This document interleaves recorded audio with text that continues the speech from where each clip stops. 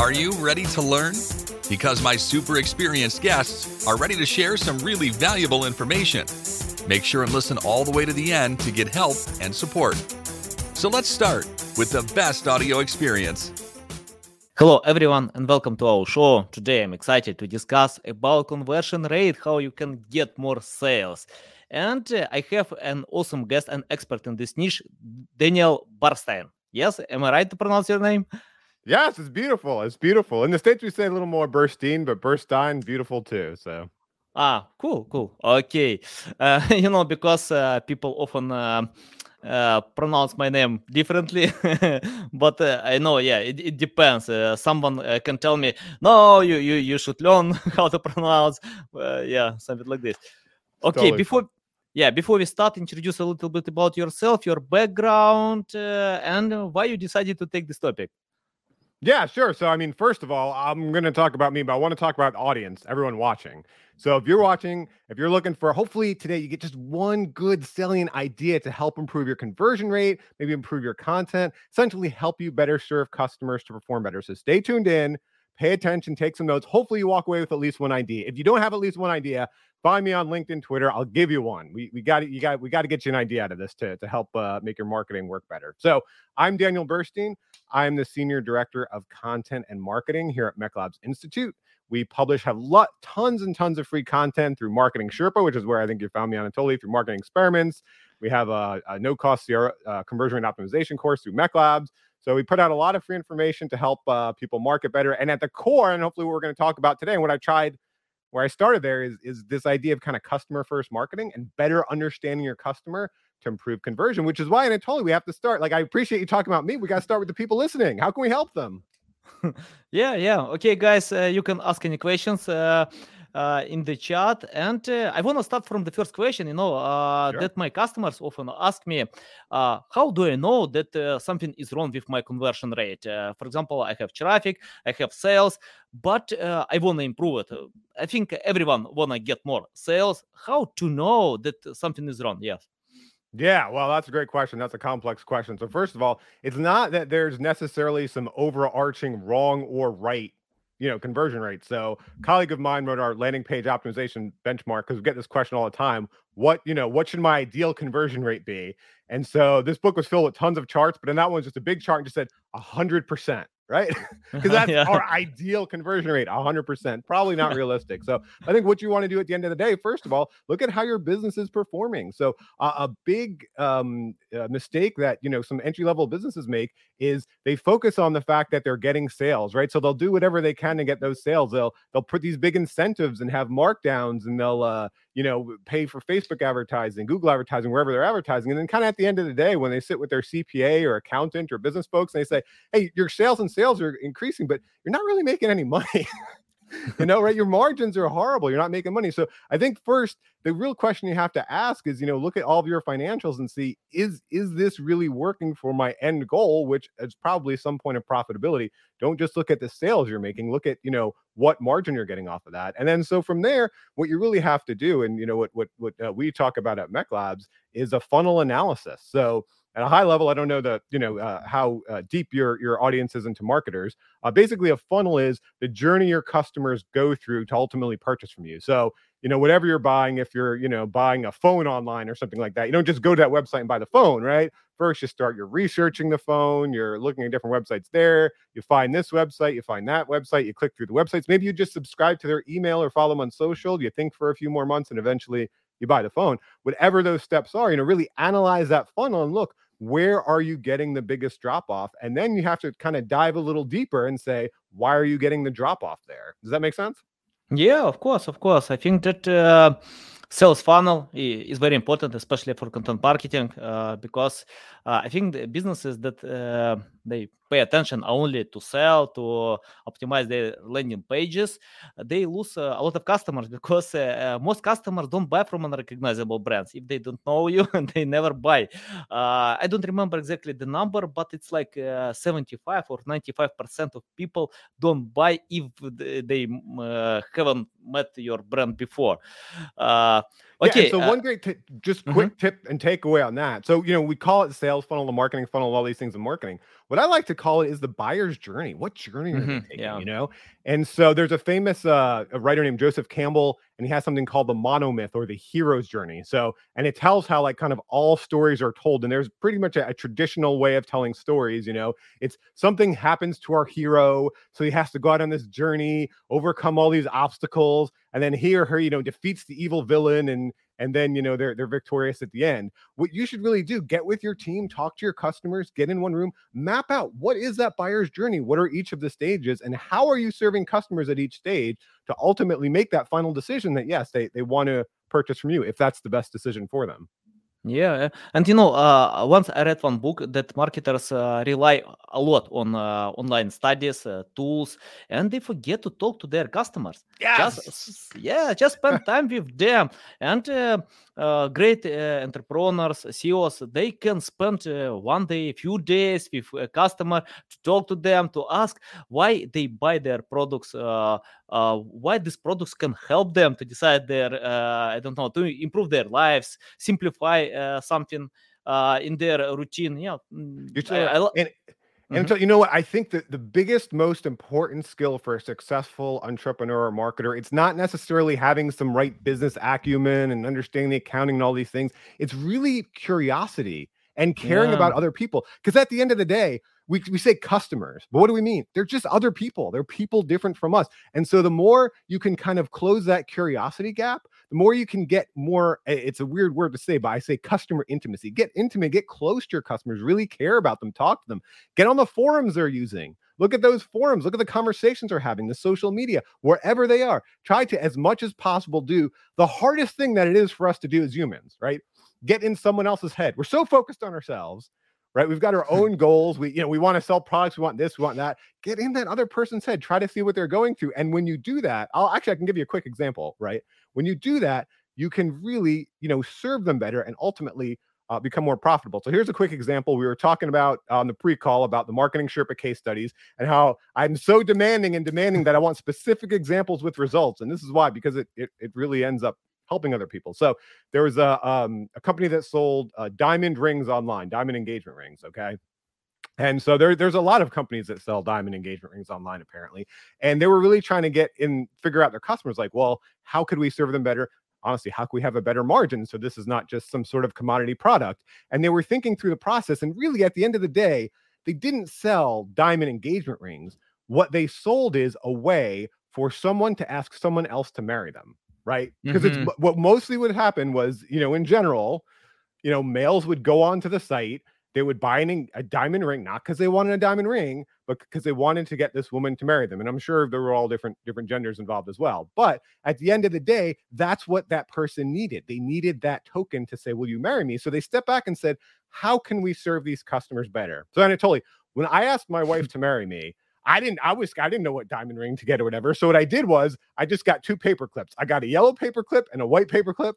I got down on my knee on the beach. I said, will you marry me? And thank God she said yes. And then we went and she helped me pick out the diamond ring, right? So what they did was they had a form on their site and said, hey, you don't know what diamond ring your wife will want? No problem. We'll give you a free loaner, right? We'll give you a free loaner ring so you can, propose to her and then you can come back and purchase it together. And what happened? They got a ton more leads. There were so many people that visited the site that were so thankful. Oh my gosh, I don't have to make this decision now by myself. A lot of them even signed up, didn't even get the free loaner ring, but then started to, through their marketing automation programs, they started to kind of have further contacts with these people. And then the people that did get these rings, when they went to shop around, they didn't just shop around. They went back to this site with their, now fiance to pick out that ring. So again, it just gets back to not, oh, my landing page, my product, me. It gets back to who is the customer? What do they really need? What pain are they trying to overcome? What goal are they trying to reach? And how can you better serve them doing that? Valuable. Okay. Let's talk about technical aspect. For example, I want to create my buying journey. Where I need to start? What I need to do first? For example, I don't know. Okay, I sell digital marketing services. I want to help others to optimize their websites, SEO. Let's take this example. Where I need to start? Yeah, well, there's usually two parts of the customer journey. There's a famous Donald Rumsfeld quote, and he said, "There are the known knowns, the known unknowns, and the unknown unknowns." And that's pretty, kind of lengthy. So let's unpack it. And the known knowns. So we know, most marketers know the funnel they intended to set up on their website, right? So we know, for example, that let's say we bought an ad in a newspaper, and that ad has a link to a landing page on it, has URL, and then people go to that landing page, and then it's got a form, and then we send them an email and they purchase whatever that is. We know that, right? That's what we set up. That's what we tried intentionally hoping. So that's kind of that part where you can start out and say, okay, let me map out those different steps that we're asking the customer to do. And then at each step of the funnel, what resulting conclusion do they need to come to, right? What decision am I helping them make? And when I'm helping them make that decision, sometimes the decision isn't even to purchase from me, right? If you're selling digital marketing services, you probably can't really serve everyone the best. And even for the ones that would say yes to you, some of them, you can't serve them. So it's not good for them to be your customer, but also it's not good for you because you probably couldn't serve them profitably, right? Getting back to the margins we talked about. So figuring that out at each step of that funnel, what questions are they asking? What decisions do I need to help them make? And how do I do that, right? So that's the known knowns, right? Then there are the known unknowns, right? That before they got to that ad, or whatever it was, there was something else going on. And this is, again, where it can be helpful. Call 10 customers you had, or even some customers you lost, and ask them, how did they get to that point of seeing your ad to begin with? Again, go on social media, search online, go on forums, any place that your customer is. Try to get the sense of what are they doing kind of before they got there. And then there are the unknown unknowns, right? So when we're talking about this, usually by the time they get to the ad, or by the time they have that first touch with you, they've come to the conclusion that, well, I have a problem, or I have a goal, and your product or your service is probably the right way to get there. But the unknown unknowns are, they don't always start there, right? Sometimes they don't even know that there's a solution for it. So I'll give you an example. I have a crack in my window, one of my windows in my house. And so the first thought I had for this solution, well, you buy a new window, right? And so getting a new window is expensive. And so I focused there. And then somewhere along the line, I think a neighbor said something, or I read it somewhere, I found out actually, you can just replace the glass in your window, and that would be less expensive because you still have the frame, right? So that's an example. The customer has this early pain point, right? Or this early goal. They're not necessarily going, I'm going to Anatoly's product right away. I'm going to Anatoly's product. First, they even have to do this discovery process where they discover, what are my possible solutions? And again, that's where it can really help to talk to them, to read the types of things they read, right? If you're in any type of B2B industry at all, whatever it is, I highly suggest there's usually magazines and websites focused on that industry. Read them as much as possible to understand what the customer might be going through. Yeah, valuable insights. Okay, what about content marketing? For example, if you create a content strategy and wanna cover all stages of sales funnel, and that means in the first stage, second, customers won't buy. It takes time, but they can learn about you. You can help them, support. How to create this content strategy? For example, for a new product, if you wanna cover the first, second, all stages of sales funnel. Sure. Well, you said a beautiful word in there, Anatoly, and I can't say it as cool as you do. I wish I could say it as cool as you do, but help them, right? Yeah. That's so essential. It's something we so overlook, right? Content marketing, I wish I could change the name of it. I would just call it help people.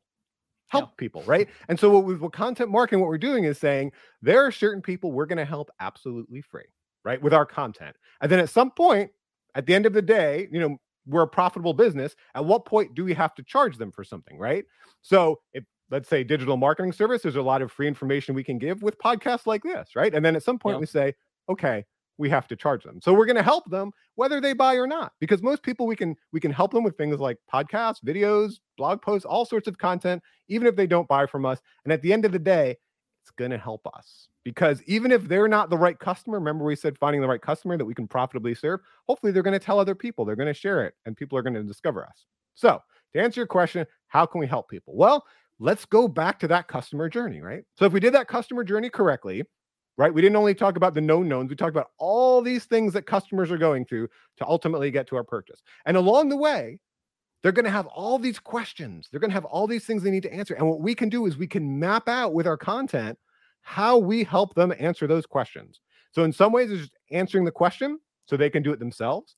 And then in some ways, it's answering the question with them coming to the conclusion that we would be the best to help them. So for example, I was working recently with a tax service.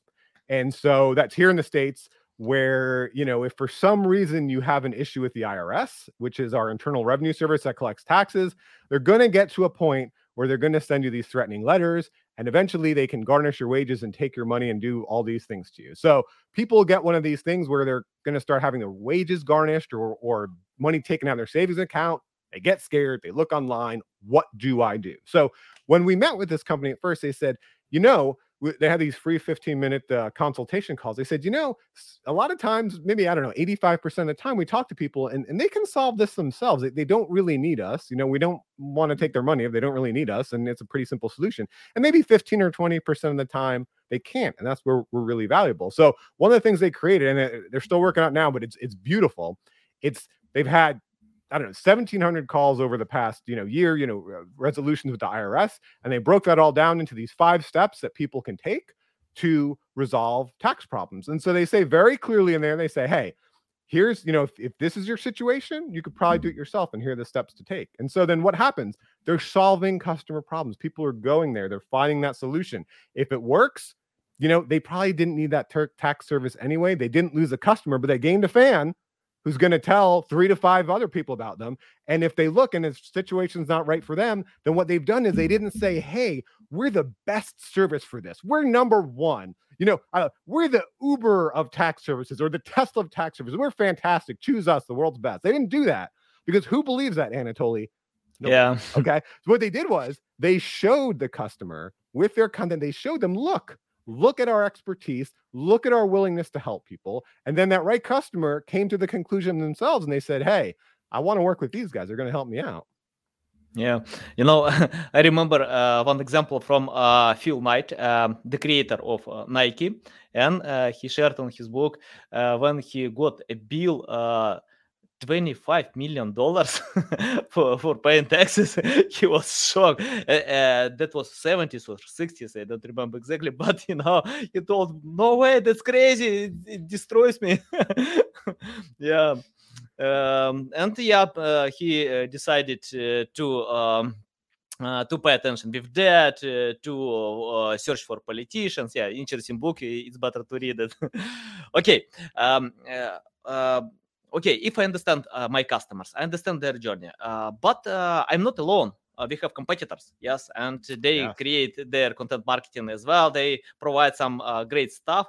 How do I know that I don't create the same stuff, generic stuff? For example, I provide SEO services, but if you type on Google, you can find Moz, Ahrefs, Ubersuggest, Brian Dean, many great companies and entrepreneurs.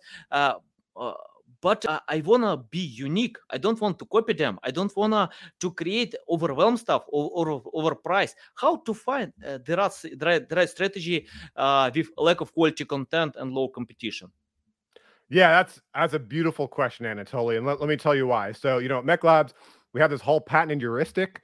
These patents were created by our founder, Flint McLaughlin. He's one of the early founders of, internet marketing. And he patented these heuristics that really help people walk through methodologically and say, how can I increase conversion? How can I improve my value proposition, right? Because this is something other industries do. Manufacturers do this, right? Manufacturers aren't just like, hey, there's just one good guy in the factory who knows how to build the contact lens as well, right? No, they have a methodology.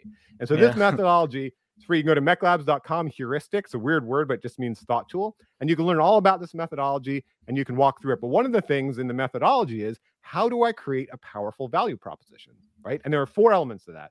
There's appeal, there's exclusivity, there's credibility, and there's clarity. And so one thing that many companies do, to your point, Anatoly, is they focus on appeal. They say something appealing. But what's the challenge there? When there's not exclusivity, when you can get it anywhere, then 1, it kills your margins when you do sell because it becomes a price sale. And 2, why should they buy from you? So what you need to do is a competitive analysis. So we've got free tools on the Marketing Sherpa blog for how to do that. But at the end of the day, you want to get a sense of, what are other competitors offering? What is their offering? And then you need to look internally and work with your team and say, what can we offer that is exclusive than that, right? What is different? What is better about our offering? And this is where, as we talked about, you want to say no to some customers, right? Once you find that exclusivity, there's some that you want to say, look, we're not for you. Don't come to us. Someone else can serve you. But for the other ones, we can serve you better than anywhere else. So in the marketing space, we just published a case study with an AI technology called Mutiny. It's a marketing technology, and they were kind of going through the same thing. And they were like, "Oh my gosh, there's so much marketing AI out there, so many different marketing conversion." And what they found out is they looked at the data within their platform, because the way it worked is you sign up for the platform and then you launch these different campaigns in there, and they narrowed it down to the niche that they could serve better than anyone else. And it's in the case study, but I'm pretty sure it was like B2B. And then it was a startup, but they'd already gotten their Series A funding. So they got a very specific, like, we can serve this group better than anyone else. And so then instead of, offering this, marketing AI platform where they're like, hey, everybody in the world, guess what? We've got a marketing AI platform, and there's 100 others. Like, we were joking about marketing automation. They said, hey, if you are a B2B company that just got your Series A funding, then we can serve you better than anyone else. And then what they're able to do is get better and better and better at that. So they can get more evidential, so they can show those customers, so they can fine tune that product to really serve that group better than anyone else. So that's what you really have to ask at the end of the day. What is the total addressable market for my product? And what is really the total addressable market that's profitable for me at a good margin, because I can serve it better than anyone else when I look at the competitors. When, to your point, Anatoly, I'm not just in a vacuum, right? I'm not just looking at the mirror, looking at my own website, looking at my own products and saying how great I am. I kind of get out there in the world and I say, oh, there's 100 other companies doing this. Yeah, exactly. And I remember when Gary Vee shares that salespeople fail because they often try to sell someone who already replied no. If you got this reply, it's not your customer. Yeah, just leave it and find another people, other customers who are willing to buy your products. Yes, to find this buying persona. Yeah, it's a beautiful approach if you're going to take to your sales and marketing. And I know this kind of sounds touchy-feely and like I'm a hippie or something, to really help people. Because if that's your approach, at the end of the day, you're helping yourself as well. So, in my early days, I'm not a good salesperson, so don't take any sales advice from me. But in my early days, when I was in college, I got a job in telemarketing. And the job in telemarketing was, it was for timeshares. And the job was to get people to show up for the timeshare pitch. And if they did, then they got a free vacation. And so there was a specific script that the timeshare company used. And it was kind of like, they were kind of making the person feel like they won something. You know what I mean? They didn't use that language specifically, so it was legally okay. It's like they've been selected, but like, oh, it's so great. You won something. Come to beautiful Florida, And what I told them, I was like, look, here's the deal. If you show up to this timeshare sales presentation, they're going to give you a free vacation. Not everyone wants to put up with that. And if you don't, I understand. But if you do want to put up with it, you'll get a free vacation. And then the people that do want to put up with it, they love it because they're getting the free vacation. And what happened was, you know what? I wasn't wasting my time trying to sell people who weren't going to be a good fit for it. Because at the end of the day, you have to think of your entire customer journey. Right? Yeah. You're looking for not just total leads, you're looking for quality leads. What I needed to get my commission was not just for people to say yes and hang up, but for people to actually go take a journey and show up physically to this place and stay the entire time. So if I made them feel like, oh, wow, you won something, it's so great, blah, blah, blah. And then they have to show up 5 days later, over those 5 days, after they get off the phone with me, then they start thinking like, I don't know, was this a scam? Or they talk to their friend and they're like, that sounds fishy. Did you ever enter a contest? But if I was upfront with them and the people who said, no, I didn't waste my time, I focused on the ones who said, yes, it was a fit for them, then they knew what they were getting into. They didn't have to feel like they were being baited and switched, right? And they were more likely to show up. So it served the people on the other end of the phone. But for me, I also got better commissions from it. Yeah. Good. Okay. Let's talk about optimizing landing page.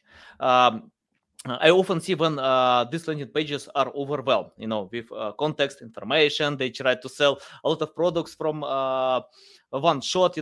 Customers hate it. Can you provide some insights how to simplify user experience or personalize this experience with landing pages? For example, HubSpot shares a study that they have over 200 different types of landing pages. Because they know their customers, they're different, and they can provide different landing pages for various groups. Can you provide some insights about that? Yeah, so that's actually a huge topic. And we have, an entire conversion rate optimization course we're just launching now for landing pages. It's fully underwritten by MechLabs Institute, so there's no monetary cost for anyone. So if you want to get really deep on that, you can go to mechlabs.com/fastclass. That's MECLABS.com/fastclass. And we're, got like 25 sessions, thought tools, a lot we're going to go deep into. But here's what I can tell you at a high level, right? So as I said, we have these patented heuristics developed by our founder, Flint McLaughlin, to help you increase the probability of conversion. I'll go through it really briefly, and then there's a lot more information online. But at the end of the day, what every decision we make on a landing page, for sure, for landing page optimization, but anywhere, comes down to this: is the perceived value higher than the perceived cost? Not the real value, not the real cost, because no one visiting a landing page really knows, right? They're seeing a page, they're not actually knowing the product. So do they perceive a higher value than a higher cost? And that cost is not just monetary. There are other things involved. So on the value side, at a high level, there's a few things. One, there's motivation. So motivation is something intrinsic in the individual. Are you tapping into that individual's motivation, right? So for example, when we see, back in the day, Apple would launch an iPhone and there'd be people lined up around the block for days to get this iPhone, right? Because they're so motivated to get that iPhone. People will overcome a lot of things if they're very highly motivated, right? So I'm a huge fan of Pearl Jam, a rock band. I don't want to wait in line for anything. I'm super impatient. I want things right away. But if I could get Pearl Jam tickets, I will wait in line. I'm motivated. So motivation is one of those positive elements. You want to look at your landing page and say, what is my customer's motivation? Am I tapping into it? Value proposition, which we talked about briefly. What is the value proposition, not just of my overall company, but what is the value proposition of this product on this page with this offer to this person, which could vary. To your point, you might have very, different landing pages for different products, for different people. So you can tap deeply into that motivation with that right value proposition. And that consists of the four things I mentioned earlier, right? Appeal, exclusivity, clarity, and credibility. The two things to really be careful for, as we mentioned, that exclusivity factor, but also the credibility factor. What are you putting on your landing page and how are you telling that story to communicate it credibly? It's not enough to say it. If no one believes it, who cares, right? You have to communicate it credibly. And then the last positive factor, and then I'll tell you the negative factors, the cost that you want to avoid, is incentive, right? So some, as I said, perceived value needs to be more than perceived cost. Sometimes they're pretty close, right? And so good little tipping point you can do to make the value higher than the cost is give a little extra incentive, right? Maybe they get free shipping, or they get a little extra product, or 10% off if they buy now, or something like that. The thing to be careful for is incentive is the most abused tactic in marketing, right? So here in America, we used to have car companies that would pay you to buy the car, right? We'll give you $5,000 if you buy our car, $7,000, $8,000. Just buy our darn car. We'll pay you money. And not surprisingly, before the Great Recession about 10 years ago, they went out of business and had to be bailed out by the government, because that's not a good way to have a sustainable, profitable business to pay people to buy your products. And that's where, as I was saying in the beginning, a lot of companies do this. They think they're doing well because they're getting a lot of sales, but they're so incentive laden that they're not really making any money. Yeah. So that's on the positive side. Look at that landing page. How can I tap into motivation? How can I communicate the value prop? How, should I add an incentive? On the negative side, on the cost side, right? It's not just monetary. Two key costs to keep in mind. One is friction. What am I making people go through on that landing page? Is this a 15-step form where it only needs to be a 5-step form?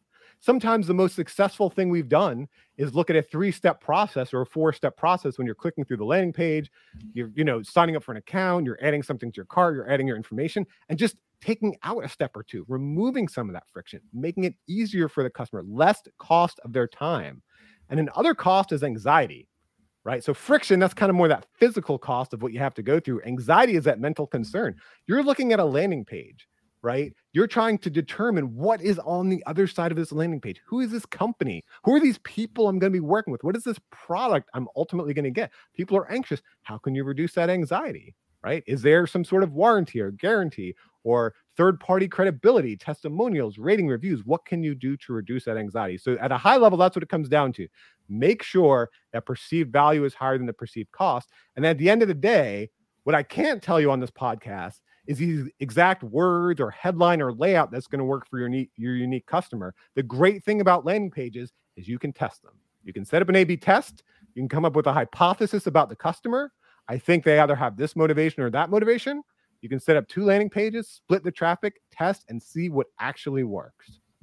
Yeah, what I like in your explanation about emotion part, because you don't touch features. You are talking about emotion, that 75 of all decisions are emotions. And about Apple, I remember when Tim Cook shared presentation about new Apple Watch, he didn't try to explain about features that Apple Watch has. He shares 3 stories how this watch can help others. One sportsman, one blind man who can do everything with this watch. One person that who knew that he has some disease and he came to the doctor in time, and he shared stories to touch emotion part. Don't try to explain about some features, benefits, because I often see when you open product pages, you can find only features, but all products have these features. People want to know stories. Can you tell more about how to tell your story? For example, I have products and I need to tell the story to sell my products. Some insights how I can do it. Sure. Yeah. So I think we just published an article on marketing storytelling, actually. So here's the importance of story, right? So again, I hear all the time, like, but I can't compete with Amazon. I can't compete with Walmart. My margins they're getting killed. Like I just can't compete on price. Well, you can compete on story, right? So think about wine for a second. What is wine? All it is old, expensive grape juice with a really good story. Right? Yeah. Why does it cost so much more than grape juice? It's just got a really good story. And so what you've got to look at, and this is where what we were talking about in the beginning was so important, is stop focusing on yourself, right? Focus on that other person. Why did you start that business? Yeah, I'm sure you're trying to make money, but hopefully it's to genuinely help other people. Like you mentioned with the Tim Cook example, it's not like, oh, look at us, we're so great, we created a watch with all these features and functions and stuff. It's like, hey, here's how we're helping people. So back it up, look at that. How are you actually helping people? There you go. Yeah. And it's hopefully because it's the main reason why I buy it. Yeah. And ask yourself, okay, what am I doing here? What am I doing that is actually helping other people? So I'll give you, again, like I told you, we published tons and tons and tons of case studies. And I'll give you another example of one we just published in this story about marketing storytelling. And it also gets to the point of, it's not necessarily that you need to tell your own story. So there's a company, I think it's called DSM Tool, and they make a drop shipping software for eBay sellers, right? And so what they did, the guy that started, the entrepreneur, he was telling me, he's like, hey, look, we weren't savvy digital marketers. We didn't know exactly what we're doing, but we just did 2 simple things that really helped. 1, we set up an affiliate marketing program, and 2, we, set up a free trial. And so what this did is it encouraged others to tell his story. So others, the influencers on YouTube and Instagram and everywhere who are trying to teach about eBay shipping miles, they use his software as an example because they were going to get that affiliate money back. And there was also a free trial where people could try it out. So it gave them an incentive to tell the story and include DSM Tool in there. So that's one great example of, kind of don't just focus on your own story, look at other stories. Another case study in there real quick. It's a nonprofit organization here in America. It's called Wreaths Across America. And what they do is they go to, veterans who have died in the war. They make sure they put wreaths on their graves to honor them. And one of the things they found out was there was this flight in the early days of the Vietnam War where it was kind of before the Vietnam War officially started, and it went down and over 100 service members had died.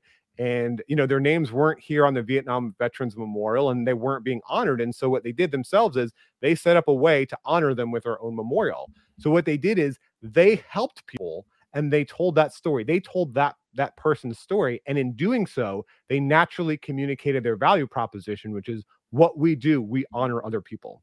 So that's one thing you can do. Look at potential customers, see how you can help people, how you can create something new and good and of value to help them. Even interview them. Testimonials make great stories. Ask them about how they were helped. Get those out there. Let them do their bragging for you. And then take a good, hard look in the mirror. So at the end of the day, like I said, really marketing is about other people. But if you're the founder, or if your group is doing something really special and important and trying to help people, tell them your story. Why are you doing that? What's the background? Why did you get into this business? How are you trying to help other people? That can be compelling and a really great way to connect with people. Yeah. And I think it's a great example from Simon Sinek. When he spoke on TED, he shared 8 stories, and these stories were not connected with him. He just took interesting stories and shared them on his speech, and after this, he became famous and big influencer in this niche. Yeah. Hey, look at Tesla. So at one point, I don't know the exact number now, but at one point, Tesla was worth more than like 8 or 10 other car companies combined, like Volkswagen, Toyota, Honda, more than them combined. And why is that? Like, when you buy a Tesla, what are you really buying? Like, yes, they're really freaking cool cars, right? There's no pollution. They're fast. They're so cool. When you walk up to one, like the Tesla Model S, the handle just comes out for you. It's so cool. But really, what you're buying at the end of the day, you don't really know. You're buying Elon Musk's story.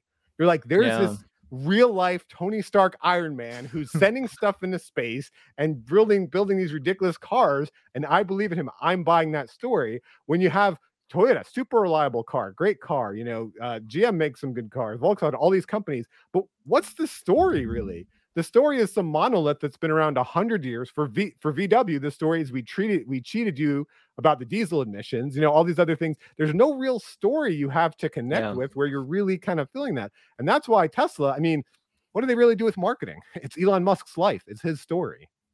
Yeah. And Elon Musk told once that Tesla didn't use marketing methods, it's like generic marketing, because Tesla shares story how to change the world, how to improve this world, and it helps.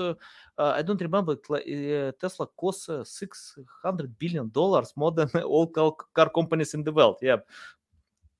Good job. Okay, can you tell more some common mistakes that you can see on with conversions that many websites provide on their content? Yeah, so I think the biggest problem is the copy on our websites, the words on our websites, they're often like very internally faced. And what I mean by that is like some of the things we talked about, with very focused on features and benefits. They're focused on the things that we care about and not necessarily that our customers care about. Sometimes that gets down to the very language. So we did a case study with IBM where I forget the exact words, but it was an HR type of software, and they were using some internal language on their IBM website about smarter commerce or something. And then when they changed it to the actual terms that customers use, they saw a big increase in conversion. So I think the biggest thing comes down to the thing we've talked about. Are you focused on yourself or your customers? With your wording, there can be a lot of lavish praise. So I'll give you an example, even if it was something different. It was a press release. We had a PR agency we worked with, fantastic PR agency. I love them. But when we first started working with them, and this is the mistake a lot of agencies make, a lot of consultants, if you're listening, you got to push back. You got to challenge your clients. We had Marketing Sherpa Summit, which was a big event. They wrote a press release for it, and it said how awesome Marketing Sherpa Summit was. And so the challenge with that is they were writing to the wrong audience. Okay. Yeah. The audience they were writing to was me and my colleagues, not potential attendees. Potential attendees don't care at all about Marketing Sherpa Summit, and they wouldn't believe it's the best event in the world just if you tell them. But if you write that to us, I was in charge for the content of it. Of course, I thought it was the best in the world, right? And so, I had to kind of challenge and push back and say that this approach isn't going to work. But there are many, entrepreneurs and founders out there, and marketing directors and marketing managers and SVPs of marketing and CMOs that love their product, that are passionate about their product, that think it's wonderful and fantastic, and that's great. But if your copywriters, your freelance copywriters, your agencies and your consultancies are looking at you as their target audience, right, saying how great the product is as opposed to potential customers, you're going to have websites and landing pages and copy that are just, you're talking to yourselves and you're not really talking to your customer. So at the end of the day, that's the biggest thing you can do.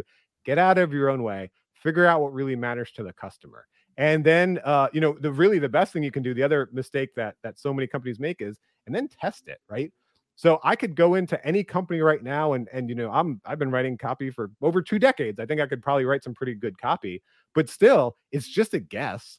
I'm not the ideal customer, right? Especially, we're working in so many different industries. I'm just taking my best guess. What you really need to do is ask the customer. And that's not just by calling them and asking them. That's setting up an A/B split test with real traffic, real people in real buying conditions, and see what works better and learn from them, right?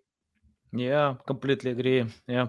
And it's interesting. Once I asked my wife, have you watched my new video on YouTube? She replied to me, do you have YouTube channel? That's awesome. Yes. Yeah. I told her, okay, we can watch this video about marketing. Oh, it's boring. Do you have something about clothes, branding? Yeah. She's not my customer. That's exactly right. She's not your ideal customer. Yeah. Okay. Let's talk about copywriting or writing, because Sure. My audience often ask me how to improve copywriting skills, how I can write much better, or to write content even for landing pages to get this conversion rate high. Yeah. So, I've been doing this for more than 2 decades. And the biggest misconception I see is, people will say like, oh, I'm not a writer. I don't know how to do it. I'm not good with words and stuff like that. And really, only about 20% or 10% of copywriting and writing really is that kind of wordsmithing of getting the words just right and making it sound and feel just right. 80% of the job is research, right? That's what we're talking about here. 80% of the job is knowing what to say. The other 10 or 20% is just how you say it, right? Which is important too, but not as important as knowing what to say. So if you're not an experienced copywriter, don't be intimidated. The first thing to do, just sit down and write it very naturally in your human voice, just how you're trying to tell someone. So something I noticed, I'd even help people like in our HR department internally write something, and they'd, show me something and they'd worry like I'm an English teacher and I'm going to grade them on their word usage. But what they did, there's this weird thing that goes off in our brain, and we get into this marketing speak and we talk in this very official way, like we're trying to really convince someone of something, right? And so then I'd stop and I'd be like, wait a minute, just tell me, what are you trying to say? And then when they would say it in their natural language, I was like, well, why don't you just say that? That's so much clearer. So the 2 biggest things you have to know is, 1, 80% of copywriting is knowing what to say. Only 20% is how to say it. So focus on the customer, figure out, learn from them. What do you need to say to them? What's the right thing? Learn their language, right? Look at reviews they write about your company or industry. Look at how they talk on social media, how they talk to you in person, emails they send to customer service. What words are they using and how are they communicating about your product, and channel that as much as possible. And then the other thing is, you don't have to talk in marketing speak. You don't have to, get up in there and shout out and just say how wonderful you are. Just talk naturally. If it helps, just sit down with someone, your wife or a potential customer, and talk to them about, how you would communicate the product, record that, transcribe it, take a look at that and edit that, because you're going to say it probably in a much more natural human way than if you try to get into this, awesome, amazing copywriter speak. Yeah. When I hear that people tell I'm not good with copywriting, I remember the book from Jack London. He wrote this book 100 years ago, Martin Eden. When the guy didn't have any education, but consistency, hard work, and he changed this attitude. Yeah. And became a great author. Of course, it's a book, but it's a great example. For example, when I started to write myself, I think that I'm not sure that I can find this text when I started, but I do it every day. As many authors, they write plus 1,000 words a day. If you want to be a good writer, just do it, your job, to write every day to improve your skills. And yes, of course, research information, learn your competitors, analyze data. And for example, I'm not good. It's a good decision to hire copywriters who write about everything. It's better to find experts. For example, when I read texts about marketing from copywriters, and they have no experience with marketing, they can't provide good and quality job. Yeah, something like this. Well, I think that really, if you're looking to hire a copywriter, the number one skill is someone who really asks you good questions and pushes back and serves as an advocate for the potential customer. Because like I said, I could go into any company today and write some copy to make you feel like you're amazing, but no one's going to buy anything. What you really need, what are the good probing questions to ask? Do they challenge you on things? Do they really serve as that advocate for the customer, the advocate for the audience that's going to read that? And to get to that point where they're really actually helping them and helping you. So I'll give you a quick example. Something we do to help companies kind of figure all this out is we have something called a value proposition workshop. And we were working with this technology company. It has a very cool technology. It's patented by the University of Oxford. It's the coolest stuff, and the challenge they have is really kind of figuring out how to apply it to industry. And so when the founder, was in the room talking about it, and they love it. They're so excited. They think it's the best thing ever, right? No customer cares yet, but they love it because it's their thing, as they should. And he says, hey, I think I was asking about the competition, and he says, hey, here's what you have to remember about our technology. What we have is a Ferrari, and everyone else has a bicycle. That's how good our technology is. And I said to him, and it's a challenge, right? I try to be an agreeable human. You don't want to be rude or anything like that. But if you're going to be a good copywriter, you need to push back and serve as an advocate for the customer. I said, you might have a Ferrari, but look out there in the world, how many people drive Ferraris and how many ride bicycles, right? Yeah. Because sometimes you don't need a Ferrari. All you need is a bicycle. So again, it gets to the end of the day is really kind of challenging. And especially when it's entrepreneurs who really, they're passionate about what they do, and they should be, and they love their product, but challenging them and try to help them see through the customer's eyes and ask the right questions, interview a lot, really unpack that process. Because when you unpack that process, then you find some golden copy. I'll give you one more quick example of that. We were doing a quick win clinic with a company. It was a home security company, and we spent a lot of time talking with them. It was actually over lunch, and we got talking about why'd you start the company, and how do you make the product? And something that they didn't have in their landing page at all that surprised me is they said, well, we got frustrated with the setup process of what other security setups we're doing. And so, when you buy our, security product and you want to install it in your home, it just walks you through step by step. There's a screen, you click, talks you through. This information was not on the website. What they said was the quickest setup of any home security company ever, which I read and I didn't believe. But then when I understood, they were right. It was the quickest setup. It was really good, but they wasn't explaining why and how it was. And when you understood the why and the how in the copy, then you believed it. Then it had the credibility. Then it had some exclusivity, and then you were more interested in purchasing. Yeah. By the way, I like more to drive my bicycle than a car. Yeah, it's much better experience. Totally, yeah. Yeah. Okay. The last question: how people can reach out to you, find your stuff? I submit all links that you mentioned in this podcast in the description below. If you listen on Apple, Spotify, Google, you can find them. Just open description and tell the best way how customers can or my audience reach out to you. Yeah, sure. So, like I said, we have a lot of free content out there, a lot of free case studies that you can look in yourself, and hopefully it sparks something in you to help improve your marketing. You can go to marketingsherpa.com or marketingexperiments.com. Those are actually very old websites. They've been around since the turn of the century. So we got more than 20 years of content to help you with digital marketing and really all marketing. We are just launching a conversion rate optimization course. There's no cost, is fully underwritten by MECLabs. You can find that at meclabs.com/fastclass. That's MECLABS.com/fastclass. And my name is Daniel Burstein, and I think you can see it on the screen there. I'm on Twitter. I'm on LinkedIn. It's a pretty rare name, so I think you can find me, and feel free to reach out if you have any questions. Great. Yeah, valuable. A lot of value. I like to learn something new. Okay, thanks guys for watching or listening. It depends on the platform, and see you next time. Thanks, Anatoly. Thanks for listening to this entire podcast. Please rank your experience in Apple, Spotify, Google, or any other platforms that you may use. Also, please share your ranking mark on chat at SEOtools.tv to get a special gift. We'll see you soon on other valuable audio podcasts.